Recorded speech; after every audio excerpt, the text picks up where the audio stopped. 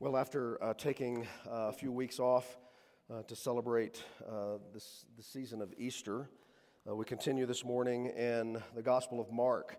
So I thought it might be helpful to retrace our steps just a bit.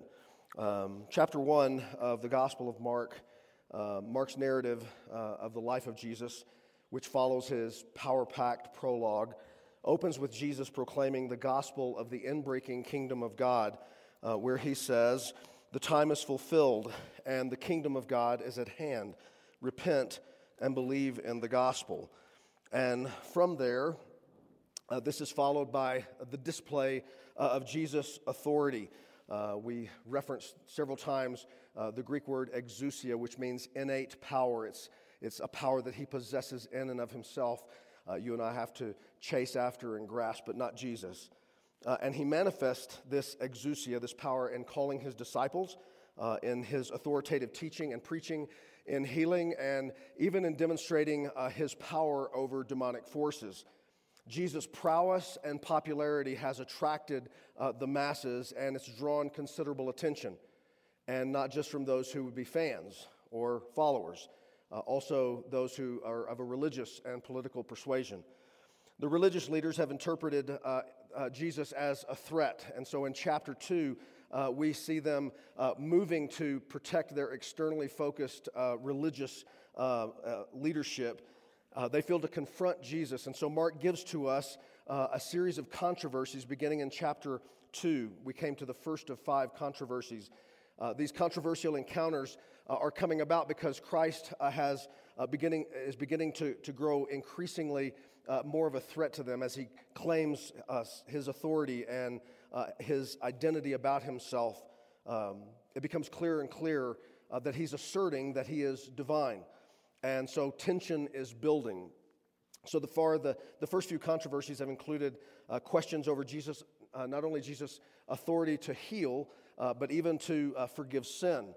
Then we saw that they questioned Jesus over consorting with tax collectors and sinners. And from that passage, Jesus tells the religious leaders, hey, listen, it's not the well who need a physician. I've come to the sick. I've come to be a doctor to those who are in need of a physician.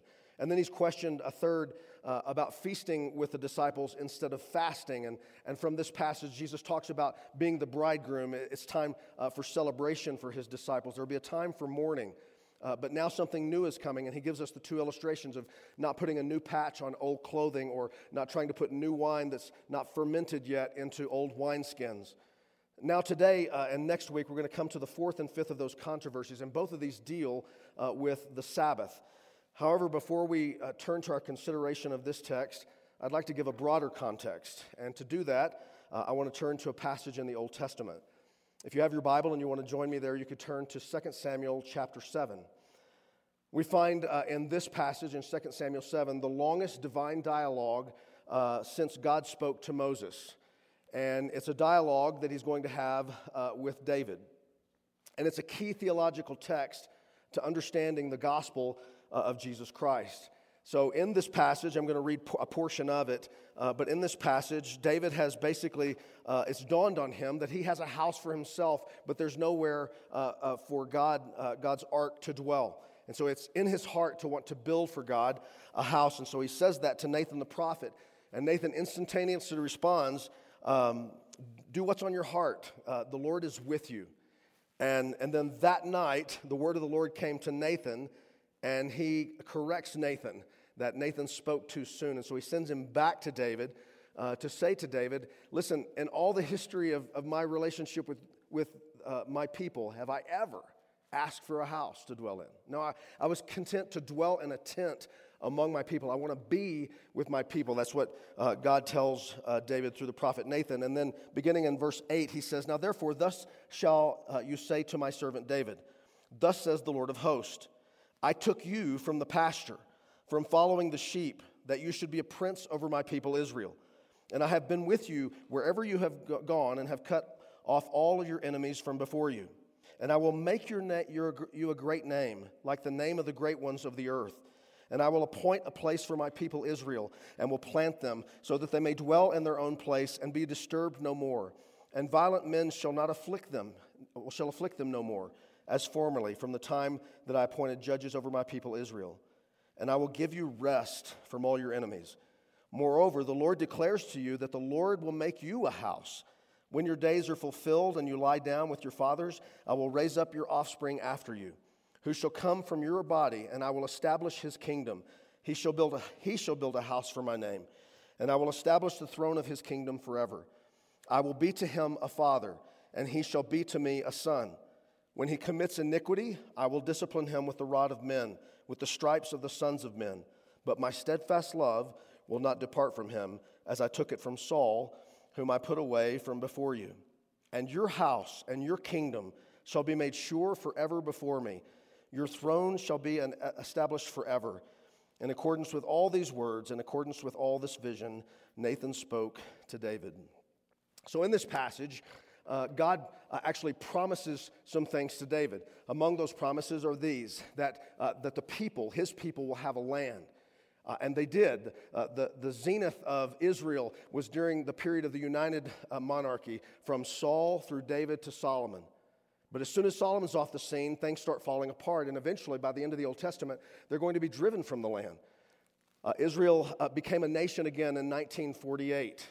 But in many ways, they're still surrounded by their enemies. This passage is not true in that sense. God promises David a house for himself, that is, a lineage. He's going to raise up an heir after him, and that heir is going to be the next one in line who will eventually establish a throne that will last forever. That son is Solomon. God raises up Solomon to be the king after David, and Solomon is the one who builds a house of God. He builds the temple. David was not eligible because he was a man whose hands had blood on him. So Solomon builds a house for God. That house is going to be destroyed. Then it's going to be rebuilt. Then it's going to be destroyed by Rome again. And at this point, there is no house of God in Israel. They don't even control the Temple Mount. Then he says, this son will be I will be a father to him, and he a son to me, and he will chastise him. Then he says, I will build out of your line an everlasting throne, a reign of rest and peace, a perpetual reign. Now, within God's covenant in the Old Testament, two things distinguish God's people: circumcision and the keeping of Sabbath. Those two things signified that people were a people of covenant in the Old Testament, that they were holding on to the promises of God for them, and they were signified by circumcision and by weekly keeping of the Sabbath. And as the Old Testament ends, which is followed by a 400-year period of silence, the greatest problem for God's people is the seeming failure of God to keep the promises he's made to David. You may remember that I've talked to you about an important part of understanding the Bible, especially eschatological texts or texts that talk about the future. It's the principle of the now, not yet. And as we look at this passage in Samuel, we see that there are aspects of God's promises to David that have seen fulfillment. God did give the people a land. It just didn't last. God did raise up a son for David. It was Solomon. But he died. And there has been no everlasting throne. So there's a sense in which some of the promises of God have now been fulfilled, but not yet. And it's clear, as we consider the world today in which we live, that this passage has not been fulfilled in its ultimate final sense. But God's promises have not failed. They're going to be fulfilled by the Messiah. Jesus is the fulfillment of God's promises. Everything we've discovered to this point in the Gospel of Mark is an assertion that all that God had promised has not failed. It's about to come to pass in and through the person of Jesus Christ. In fact, just as things are about to get at their worst in the Old Testament as the people are being driven out of the land of God's promise into exile, the weeping prophet Jeremiah writes in 600 BC these words in chapter 31. He says, "Behold, the days are coming, declares the Lord, when I will make a new covenant with the house of Israel and the house of Judah. Not like the covenant that I made with their fathers on the day when I took them by the hand to bring them out of the land of Egypt. My covenant that they broke, though I was their husband, declares the Lord. But this is the covenant that I will make with the house of Israel after those days, declares the Lord. I will put my law within them, and I will write it on their hearts, and I will be their God, and they shall be my people. And no longer shall each one teach his neighbor and each his brother, saying, Know the Lord, for they shall all know me, from the least of them to the greatest, declares the Lord. For I will forgive their iniquity, and I will remember their sin no more. So what God is saying through Jeremiah is that his promises are going to be fulfilled, just not in the way that Israel thought they would. It's going to be not about the old covenant, it's going to be a new covenant, which Jesus enacted through his crucifixion, burial, and resurrection. It wasn't an external circumcision that God was after, it's a circumcision of the heart. That God must remake us from the inside out. This is what God is promising in the new covenant, and Jesus is to be the fulfillment of that. It's not a way to God marked by the strict adherence of the law or keeping rules. It's about a grace relationship where God does something for us, unmerited favor, and we simply receive it by grace through faith. And it's about finding a rest in Him, finding a shalom. Jesus Christ is going to be the fulfillment of all of these things. Now, during the Old Testament period, people of faith recognized their need for God and the need to trust God and await for His coming Messiah to fulfill all of God's promises through Abraham, Moses, David. But there were Hebrews who were Hebrew by bloodline who found it easier to look to something other than God's covenant promise. They would turn to external religious efforts as a means whereby they might earn their way to God. And this helps to explain, at least in part on a human plane, why the religious leaders in Jesus' day, in Mark's writing, could not recognize that Jesus was the Messiah sent from God, despite the fact that He had power to heal, power to forgive sin, power to demand the demonic. Despite all of that, they couldn't recognize it because they weren't looking for Him. They had given themselves to a religious framework of working to earn their way to God. So instead, they were busy complicating the spirit of God's law by adding minutia to it, making it a burdensome thing, actually blocking people from finding God. And this is precisely who the scribes and the Pharisees had become.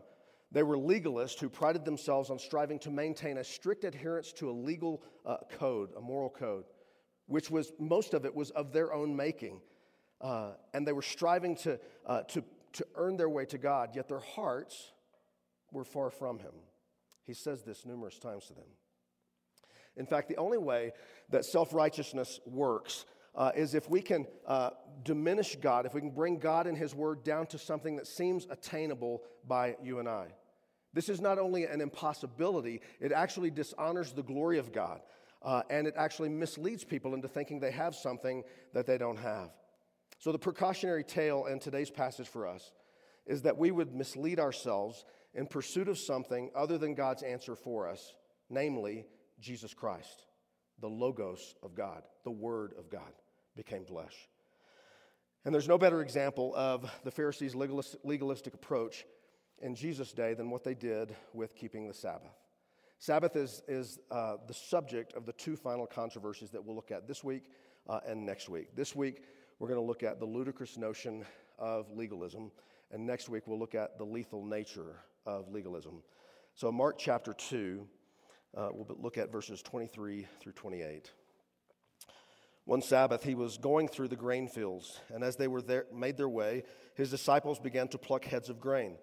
And the Pharisees were saying to him, "Look, why are they doing what is not lawful on the Sabbath?" And he said to them, "Have you not read what David did when he was in need and was hungry? He and those who were with him, how he entered the house of God in the time of Abiathar, the high priest, and ate the bread of the presence, which is not lawful for any but the priest to eat, and also gave it to those who were with him. And he said to them, the Sabbath was made for man, not man for the Sabbath. So the Son of Man is Lord even of the Sabbath." Since the resurrection of Jesus took place, his followers have gathered historically on Sunday to celebrate the consummation of the new covenant. This was the day upon which Jesus was raised. And so in the New Testament period, Christians have not gathered on Sabbath, Saturday. We celebrate the first day of the week, the resurrection. But that's not to say, and I want you to stick with me here, that the spirit of Sabbath, that the idea behind Sabbath doesn't offer us something. But in order for us to see that, we need to first get God's perspective on the Sabbath, and then we'll look at what the Pharisees had done with it. Sabbath, which was God's idea, was patterned after his example that he set at creation. 6 days he created, and on the seventh day he rested. The word Sabbath is derived from the Hebrew term Shabbat, which means to rest, to cease, to desist. God modeled for us this principle, not because he was tired, but because he knew something about us. And then he enshrined it, the practice of Sabbath, in the Ten Commandments. It's the fourth of the Ten Commandments. And like all of the other 9 commandments, the commandments are given to us to help us. They're given to teach us how to advance in the greatest commandment, which is to love the Lord your God with all your heart, soul, mind, and strength, and to love your neighbor as yourself. So on the seventh day of each week, God's people were to refrain from working in order to focus their attention on honoring the Lord. It was meant for their good. It was intended to remind God's people of their dependence upon him and their need for him. And in this, to help them pay attention to the most important part of who they were, which the work week can consume, and that is our heart, our minds, our soul. And by ceasing from our endeavors, we can actually focus on the best of who we were meant to be. Over the centuries, from the time of Moses to the time of Jesus, the leaders of Israel had layered numerous laws on top, just minutia to try to keep people from breaking the commandments. So in the Talmud, which is an extra-biblical writing, it's a book of rabbinical writings, it includes 24 chapters that focus on the Sabbath regulations.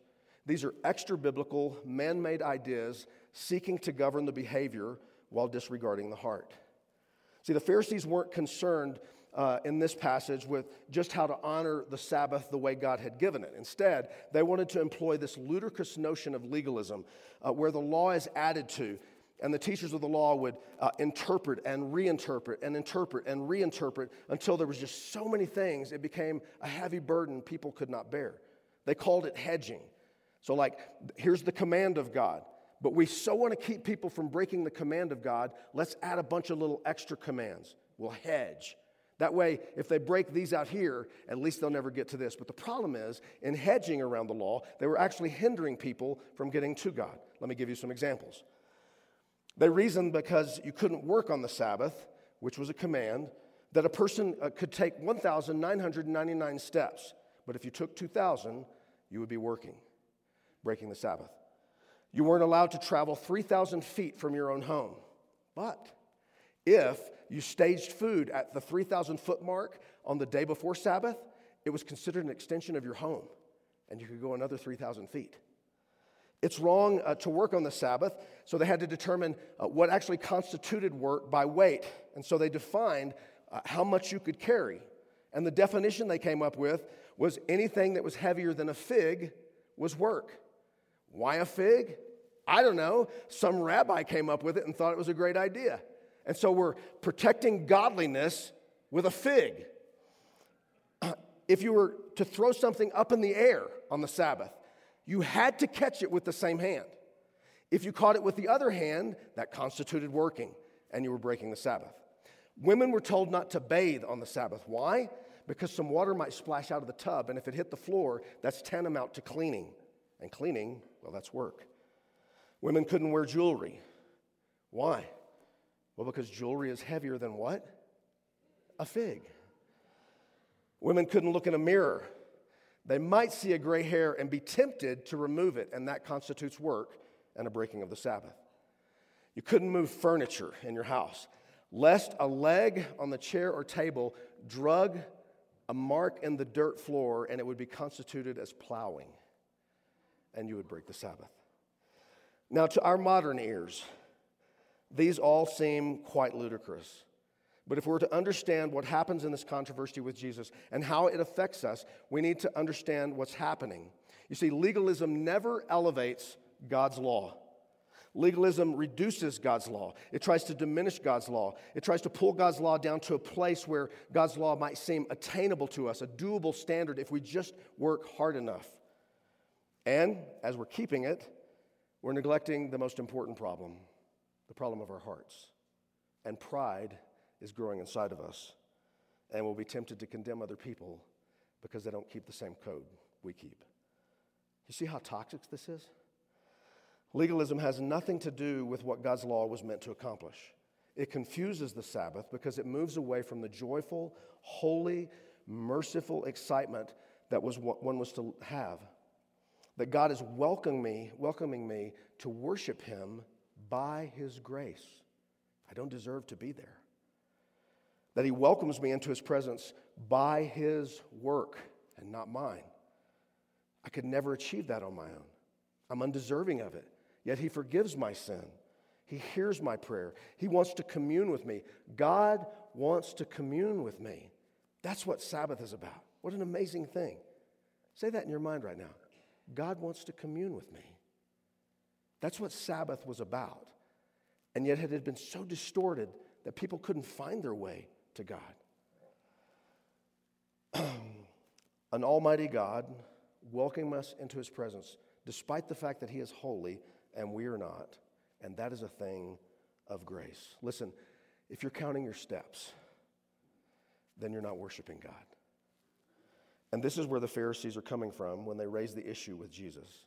Their legalistic approach created this stifling, crushing weight on God's people. It didn't represent God's heart at all. And Jesus is stepping onto the scene to say, you know what? God is really 180 degrees different from this. He's going to say, come to me, all who are weary and heavy laden, and I will give you rest. Take my yoke upon you and learn from me, for I am gentle and humble in heart, and you will find rest. One of the promises to David. You will find rest for your souls. For my yoke is easy and my burden is light. So the controversy is the Pharisees are following Jesus on the Sabbath. We don't know if they counted their steps, all right? They may well have gone beyond 2,000. But they're following Jesus because they want to catch Him doing something wrong. And on this occasion, they see the disciples plucking heads of grain. And the Pharisees say to Jesus, hey, look, why are your disciples doing on the Sabbath what the law says they should not do, which is to work? Now, given the nature, given our nature, this sort of thing is still a danger for us. In fact, it typifies the church that I grew up in. I grew up in a church that had kind of an external list of rules. Wasn't posted anywhere. You just felt the pressure of them. And if you could excel at performing those rules, then you were communicating to other people that you were actually who you said you were, even though your heart was far from God, even though you were struggling with sin that you couldn't overcome. It didn't matter what was on the inside as long as you were performing on the outside. And then rather than doing the difficult work of actually becoming a disciple of Jesus, we settle for something exterior that communicates to other people something about us that is not true on the inside. Listen, if you think that the things that God has taught you, the way that He's worked in your life by His grace, is a reason to look down on others that are not as mature as you, then you've missed the whole point. This is what the Pharisees had done. They were still a country mile by comparison to God, but they could point to all these people that they were better than because they kept a code. And so they come to Jesus and say, hey, you're undermining something that gives us a great deal of confidence. Why are your disciples doing this? And because of their legalistic approach to the Sabbath, they, of course, deemed what the disciples doing to be working. And by their legalistic rabbinic standards, the disciples were guilty of several forbidden infractions. They were reaping, picking the grain. They were sifting, removing the husk and the shell. They were threshing, rubbing the heads of grain. They were winnowing, throwing the chaff in the air. And they were preparing a meal. All of those things are forbidden.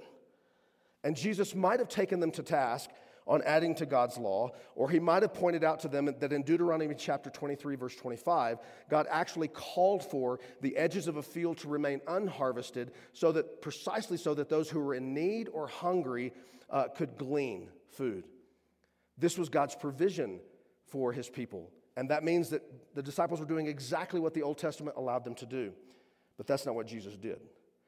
Instead, without apology, Jesus responds by challenging their authority, by exposing their ignorance of Scripture, and by reasserting that He is God. Verse 25, and Jesus said to them, have you never read what David did when he was in need and was hungry, he and those who were with him, how he entered the house of God in the time of Abiathar the high priest and ate the bread of the presence, which is not lawful for anyone but the priest to eat, and also gave it to those who were with him. So obviously the Pharisees are familiar with this story about David, the greatest king of Israel. It's just that they didn't understand its meaning. And Jesus' rhetorical question exposes their inexcusable ignorance as the very ones who claim to be experts in the law. The story that Jesus tells is referring to a story that comes from 1 Samuel chapter 21. And it recounts a time when David is on the run from Saul. David, who has already been anointed by God to be king. And he's on the run from Saul because Saul is determined to kill David. And as he's pursuing him, David has to flee Gibeah. And he does so at a moment's notice. He has no provisions. And he and his men are hungry and without proper provisions. And so they arrive at the temple or at the tabernacle, and they ask Ahimelech, the priest, for food. Now, it's very important, lest you understand there's no problem here. The phrase, in the time of Abiathar, means in the days when Abiathar was high priest. He is apparently mentioned by Mark because of his significant role in the life of David's reign. However, the priest, not the high priest, the priest that's going to give food to David and his men is not Abiathar, but Ahimelech. And Ahimelech is the son of Abiathar. He's going to be high priest, but he's not yet. So the only food that's available in the tabernacle is the bread of presence. Every Sabbath, 12 loaves of hot, fresh bread are brought into the tabernacle and placed on the gold table in the holy place. They picture the 12 tribes of Israel, and they're a symbol of God's provision and his relationship or fellowship with his people. And the old bread, the week-old bread, the 12 loaves are taken out, and they can be eaten by the priest. But because of the holiness of the ceremony, Leviticus 24, no one else is to eat this bread but the priest. It's significant in the telling of Jesus' story that God did not punish either Ahimelech or David for this infraction.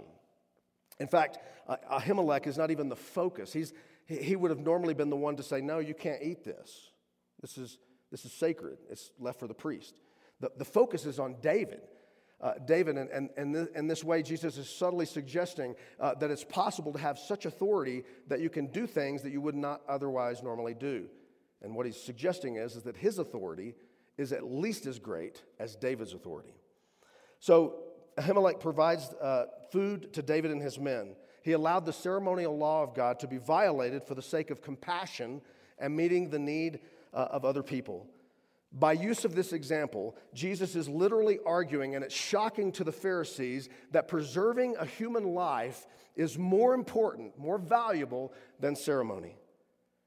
That God, from God's vantage point, to take care of someone in need, to show compassion, to care for God's image bearers is more important than ceremony. What Jesus is saying is you've got it wrong. You've got it completely wrong.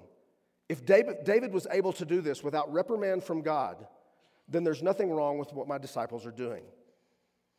And the sad thing is the religious leaders should have known this. In Matthew's gospel and his telling of the story, Jesus adds in chapter 12, verses 5 and 6, these words to the Pharisees. Have you not read the law that on the Sabbath the priest in the temple break the Sabbath and are innocent? See, every Sabbath the ministering priest had to light fires on the altar and had to slaughter animals for sacrifice. Yet they were exonerated from any wrongdoing.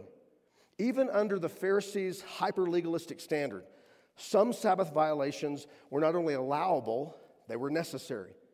And they didn't affect the spirit of a day set aside to worship God and to rest in Him. So having resoundingly quashed the controversy by use of the Old Testament precedent from the life of the greatest king, the king to whom and through whom God's promises have been given, from this precedent, Jesus makes two powerful pronouncements. Number one, in verse 27, and Jesus said to them, the Sabbath was made for man, not man for the Sabbath. God never intended ceremony or ritual or tradition to stand in the way of compassion, mercy, kindness, and goodness toward us, or ours toward one another. In Matthew 12, verse 7, quoting Hosea 6:6, Jesus says, I desire compassion and not sacrifice. The truth is, we're real good at external sacrifices. Like, I can stack some chairs. I can do some stuff. We're really good at that. But the truth is, what God is after, the circumcision of our hearts, the changing of our lives, the forgiveness of sins, helping us overcome sin, that's something that requires dedicated time and the work of God through the Holy Spirit to make us look like Jesus. And if all we ever do is religious busy work, then we will never change. We'll not only not change, we'll actually become worse as we get older. You know that person. Been in church his whole life. Just keeps getting crustier and crustier. Why? Because what he does is external. It's not about letting God have his heart. You see, the instituting of Sabbath that goes all the way back to creation, you hearing me? It's a grace. God wanting you to take time out from your endeavors, it's a grace to you. And it's because God knows two things about us. Number one, he knows the limits of our strength. That so he would give us a day where, without being irresponsible, we can rest from our labor. What a sweet and gracious thing. You don't have to work 24/7. Oh, I know you like it, but for the good of your heart, you don't need to. He loves you. Stop it. Rest. Celebrate his love for you. Something good happens to us when we cease being in control of our own lives and we just make ourselves available to him. And he knows another thing about us, and this is probably more important. Worship is a war for us. We're prone to forget that we need him. We have a proclivity to want to worship our work or our entertainment or our play. We're really good at it in Gunnison Valley. To do that for what it seems to promise us. But God knows that we're just selling ourselves to a trap. It'll never change our hearts. It'll never help us become the person he wants us to be. It'll never fulfill his greatest promises for us until we learn how to live in the rhythm of rest, his Sabbath, the spirit of Sabbath. And friends, that God would give us one time a week where we could put aside all other things and turn our hearts in a more intentional and collective way to worship our God, our sustainer and our creator. That's a grace. And when you turn the Sabbath into a burdensome system of minutia, condemning laws, you've missed the point. Or when the Sabbath is about a keepable standard that you can check off the list for, that it's about your righteousness and not your need for God or your need to worship him, you've missed the point. And this leads to Jesus' last proclamation, which is like a slap in the face to the Pharisees. Verse 28, so the Son of Man is Lord, even of the Sabbath. This is the second use in Mark's gospel of the title, Son of Man. It comes to us from Daniel 7, where Daniel writes of the one who is given glory and a kingdom and an everlasting dominion from the Ancient of Days. He is the one who's going to fulfill the promises God made to David in 2 Samuel 7. Without hesitation or equivocation, Jesus forcefully reasserts his identity as God. Once again, he puts himself squarely in the place of God, and he's saying to them, boys, what you need to understand, you're criticizing the lawgiver. I was the one who stood at creation and created the idea of the Sabbath, and I know how to interpret it. You're way off base. I'm the Lord of the Sabbath, and I know what good God meant for it for his people. Jesus is not only the creator of the concept of Sabbath, he's also the one who fulfilled it as a lasting Sabbath's rest according to Scripture. Scripture says that Jesus purchased through his life, death, and resurrection a Sabbath rest for his people where we can rest from our labors. No longer having to strive and contend to try to get to God, we can rest in grace knowing that we are perfectly accepted in Jesus. He has imputed his righteousness to us. For those who believe, we don't have to carry the curse of the law. We don't have to live under the curse of the law because he carried our burdens for us to the cross. And he made a payment for that. He has satisfied the Father's requirements, and his righteousness is now given to our account. Why? Why in the world would we turn back to a system rooted in self-righteousness and legalism? Jesus offers us a new and better way. Friends, it's the only way. Yet we must be watchful because the seeds of legalism and self-righteousness still live within us. Oh, we don't have silly little rules like the Israelites. We're far more sophisticated. But we judge other people just the same to make ourselves look better. It's still legalism. We have to continue to pursue Jesus Christ and to preach the gospel faithful to ourselves. The gospel of the Lord Jesus Christ that says you have one hope and one hope alone. His life, His death, His resurrection, His forgiving, His delivering, His transforming grace. And it all comes to us freely in Him by grace alone, through faith alone, in Christ alone. Jesus goes on record in this passage, in this controversy, emphatically to say no to legalism. Because it's ludicrous to think that we can do anything to work our way to God by keeping some code of self-effort. And next week we're going to see how lethal that is. But I want to close this morning by saying just a word about something that's equally as harmful. And I think it's as great a tendency in our day as legalism is. And that's the idea of license. A lot of people hear the message of God's grace, and what they hear it with antinomian ears. That is, that now in grace, because all has been forgiven, because Jesus perfectly made the price, there is no need, there is no use for morality. There's no for a moral standard. They want to set aside completely the law. It's not only disingenuous, it's self-serving. We tend to pick the ones that we don't want to follow. But we all would agree that we probably still ought to keep the commandment that says, thou shalt not murder, right? That's probably good. So if we can't set aside that one, or thou shalt not commit adultery, then we shouldn't set aside God's law completely. It's like saying that there's no need for Sabbath anymore when what we're overlooking is the good that God intended for us. So legalism is building up an ostensibly attainable code that convinces me I can achieve God's standard. I can attain to God's holiness apart from, or at least in addition to, Jesus. And as I said a few weeks ago, Jesus plus anything is nothing. That's not a life-giving path. It's devoid of God's favor or grace. But license, on the other hand, is taking a view of Jesus' righteousness and perfect fulfillment of the law on my behalf as a liberty to live however I want to live. It's using grace as a license, a personal permission to persist in sinfulness, or simply to deceive oneself into thinking that I can believe in Jesus, but I don't have to follow Him in the way I live. I had an incredible time this past week, and I was reminded over and over again of the sober weight of my responsibility as your pastor to help you see, if I could use the words of John Piper, the effectual connection between the sin-bearing work of Christ and the sin-killing work of the Christian. Those two things go hand in hand. We've been redeemed in order to become something. We've been redeemed for God, which means that, according to Ephesians 2, 8 through 10, we are saved by grace through faith, apart from works. But we've been saved for the work to become God's workmanship, created in advance, good works for us to walk in that God has made for us.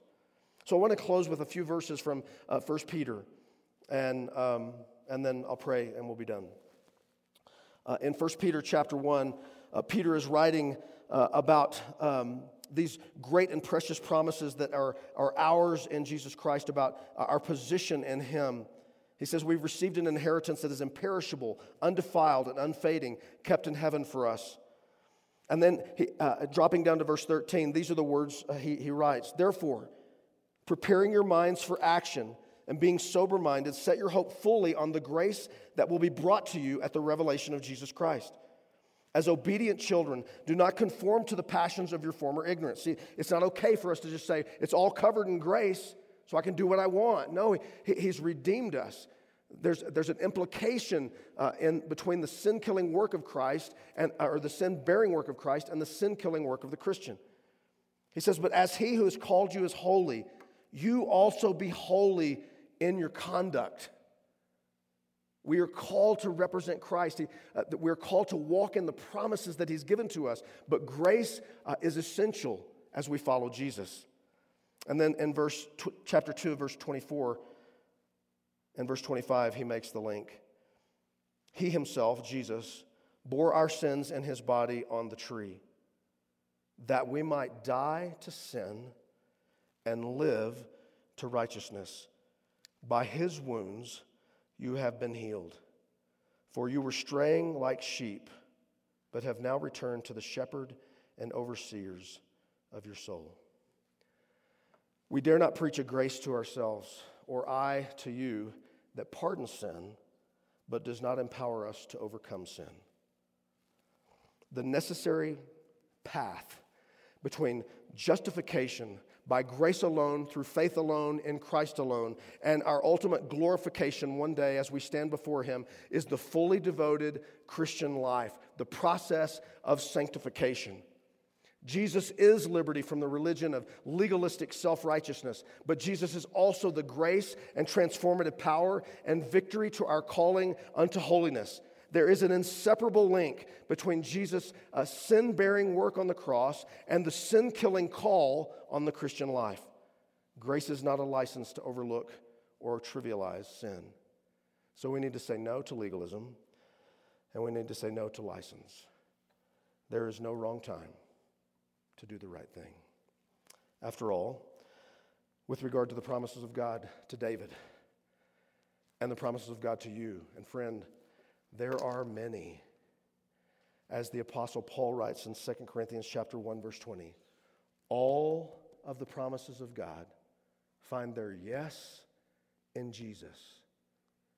All of the promises of God to you find their yes in Jesus. Everything God holds for you is inextricably tied to the distance you close between you and your Savior. We are called to follow after the one who gave his life for us. Let's pray. Father God, we thank you that you have delivered us, that you're in the process of delivering us. We confess that we are, in our heart of hearts, still a very self-preoccupied people. We want to be recognized. We don't want to wait for the promise. We don't want to wait for the payoff of standing before you and hearing, well done. We would much rather have some instant gratification that says, I'm doing good. I'm making progress. Help us, Lord, to preach the gospel to ourselves, that we would turn from self-righteousness, that we would turn from legalism, that we wouldn't hold to a standard in an attempt to try to validate ourselves while we're beating up people that you love.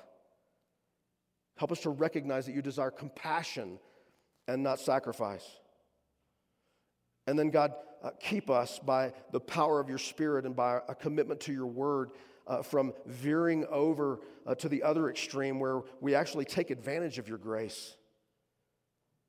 We're all guilty of it, and we repent of it, and we ask you to forgive us for those times when we know we're walking into something that does not please you, that you're calling us away from, but we're banking on being able to pray after it's done, knowing you'll forgive us. God, help us. Help us rather to be captured by the vision that you have for us. A vision to make us more and more the men and women that you intended us to be. A vision of making us the kind of husband and wife that reflects accurately the relationship between Christ and the church. The kind of mom and dad who has a vision for where you want the stewardship of our children to go, and we labor to see them become that authentically, genuinely. Help us to be the kind of employer or employee that is captured by Colossians, Paul's words in Colossians that says, whatever you do, work at it with all your heart. And in all of this, Father, would you remind us constantly that we're seeking to glorify you through the way that we live, not in order to earn something. We have been adopted as sons and daughters. We are the beloved. We cannot make you love us more, and we cannot make you love us less. You have called us to rest in the sacrifice, the completed sacrifice of Christ. And from there, from a place of acceptance and forgiveness and adoption, then to seek to live in such a way as to come to know you increasingly more and to glorify your name and to be used of you in the station of life you placed us in to help other people see the truth about Jesus, that he is a Savior who says, "Come unto me. I will give you rest." Thank you, Father, that all of your promises to us find their yes in Jesus Christ, in whose name we pray. Amen. Would you stand with me? I'm going to close with the words that end the book of Romans, the doxology at the end of Romans. "Now to him who is able to strengthen you according to my gospel and the preaching of Jesus Christ, according to the revelation of the mystery that was kept secret for ages, long ages, and you've been made privy to it." Let this slap you in the face today. It was kept secret for ages, and all of a sudden, by his Spirit, God's enabled you to see it. But has now been disclosed and through the prophetic writings has been made known to all nations according to the command of the eternal God, to bring about the obedience of faith. To the only wise God be glory forever through Jesus Christ. Amen.